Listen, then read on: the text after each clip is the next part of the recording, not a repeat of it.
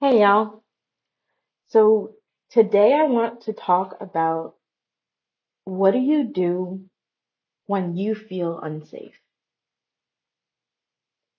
I was this morning pushed in my heart to write a letter to a friend.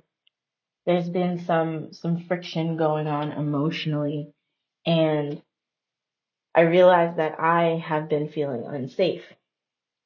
Now the thing about that's not so new is that inside of my community, that has been something that has been consistent for me is feeling unsafe and not knowing how to react to it or um what I should do about that feeling or that inkling. And this friend in particular is someone who, when we first started to build our relationship, it was like this breath of fresh air. I felt safe. I felt like I can be the whole of myself with this person. And I think I've operated that way since I was young. I remember being in middle school, I remember being in high school, being in college, and being the person that, I cling fast to the idea of a person who is safe. And how I used to see that is I used to try to find my home and people. And I would always blame God for feeling like a nomad. Like, okay, God, I felt home. I've always felt home somewhere outside of my skin. What does it mean? Even to a few years ago in 2017, when I went overseas, I remember I stepped my foot off the plane, and I'm the introverted person, right? The person who isn't apt to be the first one talking or the loudest one in the room. And I remember going to one of the leaders and saying, I feel at home here in a way that I have never felt it in my entire life. Um, Even when I'm alone with myself, I don't, feel that this is how I was walking in through that and perceiving it. And so, I have a track record of this. And I met this friend in particular, and I felt like, okay, God, like you're, you're presenting me with a person who is willing to accept me as I am. And vulnerability can be a lot for people, especially when we are still learning. And I'm a person who's still learning, so I'm willing to be vulnerable. And sometimes that's a lot because I have not yet learned fully how to properly and adequately deal with my trauma responses. And so the difference between a new person entering into this vulnerable space with me and a person who has walked with me through things is the person who has walked with me has made a commitment to understand and know, and they have also seen, okay, this is who you are, and that is your trauma. And there's a certain willingness, whether new or old, that a person must have, and strength that a person must have to say, okay, you are acting out in your trauma. And I'm not going to take responsibility for your trauma. And I am not going to allow you to continue taking out your trauma on me. And thank the Lord, I do have people in my life who are willing to be that soft and that open and that willing. Where I'm walking through this today, why I was writing this letter today, and then feeling in my heart to share this podcast with you guys and this conversation with you guys is, what did I do when I felt unsafe? I was vulnerable with this person, and because this person is still new to the truth of who I am, there were certain reactions that came.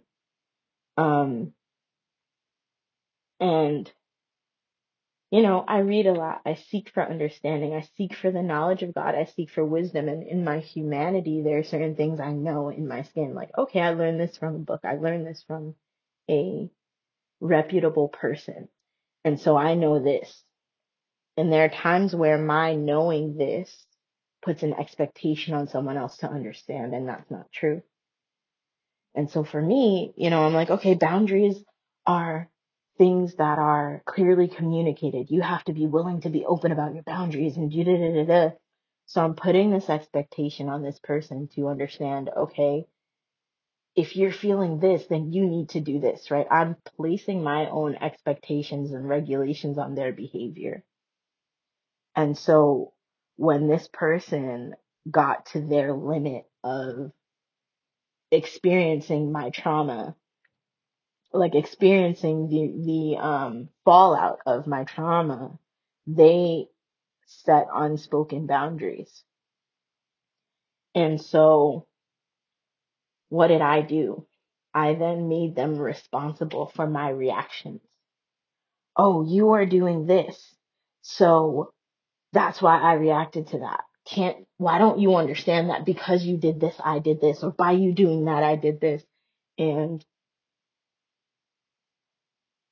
I stopped taking responsibility for myself, right? Because regardless of what this person does, they still bear the image of God.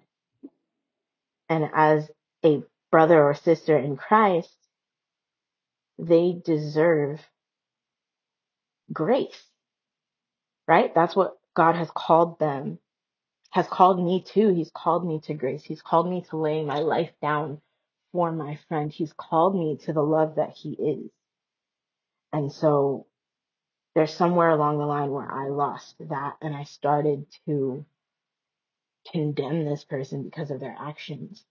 And I rationalized it because it was, I see this and this doesn't add up to who they are. So they're being inconsistent, not realizing that I'm responsible for my trauma. I'm responsible for how that trauma comes off on other people, right? I'm not 5, 6, 7, 12. I'm an adult. And therefore, what I do with my healing and my reactions and my grace, that is showing you who I am. So I might be the most amazing person and the most open person and the most sharing person and graceful person with 97% of the people in my life. But that 3% of people where in the world we say like, oh, I stepped out of character. Like that wasn't me. But it's like that 3% that's down there, that was in you, right? And if there's a root to that, that is who you are. It's not all of who you are, but it is who you are. And so something that God has been convicting me of and challenging me on is, okay, I can have pride and say, I know who I am and you're misinterpreting that because this happened. Or I can say, okay, God, you're showing me that this is in me. And it says in the Bible, right? Abraham spoke the things that are not as though they were. We say that as if we have all this power. And the amazing thing is we do because the Holy Spirit is holy and God is a great Father and Jesus' blood gave us access, right? But what Abraham spoke was the things of God, right? The things of God that he believed were true. And so they were not. He could not see them, but he spoke them as though they were, and they were the promise and the truth of God. He said, if I lay here, Isaac, this promise that God did, he can resurrect him. A thing that was not as though it is. And so God tells me who I am. And if in this moment, when in this moment, I'm living in a way that is not up to that identity and that promise and that truth that God has spoken, it's not my work to deny it. It's my work to address it, right? Because in every season, there's a difference between how, every season is not harvest season. Every season is not planting season, right? And so if I'm in a season where God is showing me roots so that they can be pulled up because it is pruning season or because it is it is the season where the ground must rest, me addressing that is not, oh, well, that's just not me. It's, okay, God, that's here. And I am who you say I am. So what do I do with that? Is it a thorn? Is it a weed? Is it a root? You have spoken who I am. That doesn't align with what you have spoken of who I am. God, where does it go? How do I throw it out? Are my hands not open for you to take it? Is it my heart that's not willing to give? God, what am I not facing? Open me, right? Those who have ears, let them hear. Those who have eyes, let them see. We have a Holy Spirit who is comforting and honest and walks us in the ways of the Lord. And our God is also a gentleman. So for me, this was showing up in a pattern. Okay, I have this pattern of something happening. That's a red alert. This pushed the button of my trauma. And what that did was create a space for friction in relationship. And instead of me dealing with me, it's me looking at the other person like, why aren't you strong enough to handle me being traumatized? When that was never their responsibility in the first place. So, um, that's all I wanted to address. What do you do when you feel unsafe?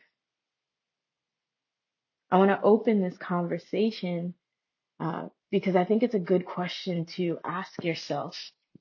I started this that you guys would know that you are loved, you are seen, you are known, you are heard, right? The sheep knows his shepherd, and the sheep knows their shepherd, and the shepherd knows his sheep. We know his voice. And so part of believing that is looking at you for who you are today and holding the tension for who God says you are, right? Because we're in the middle of a journey. We're not standing still. Even in our waiting, God may be moving us. And so me processing and me opening this door and me sharing these poems or these words or these things is that you guys would walk into that vulnerability as well. You guys would walk with open eyes into these conversations. It's not just about where we are, it's about where we're going. And you are loved and you are seen and you are known by God who is willing to be with you, to feel with you, to bless you, to love you, to address it with you.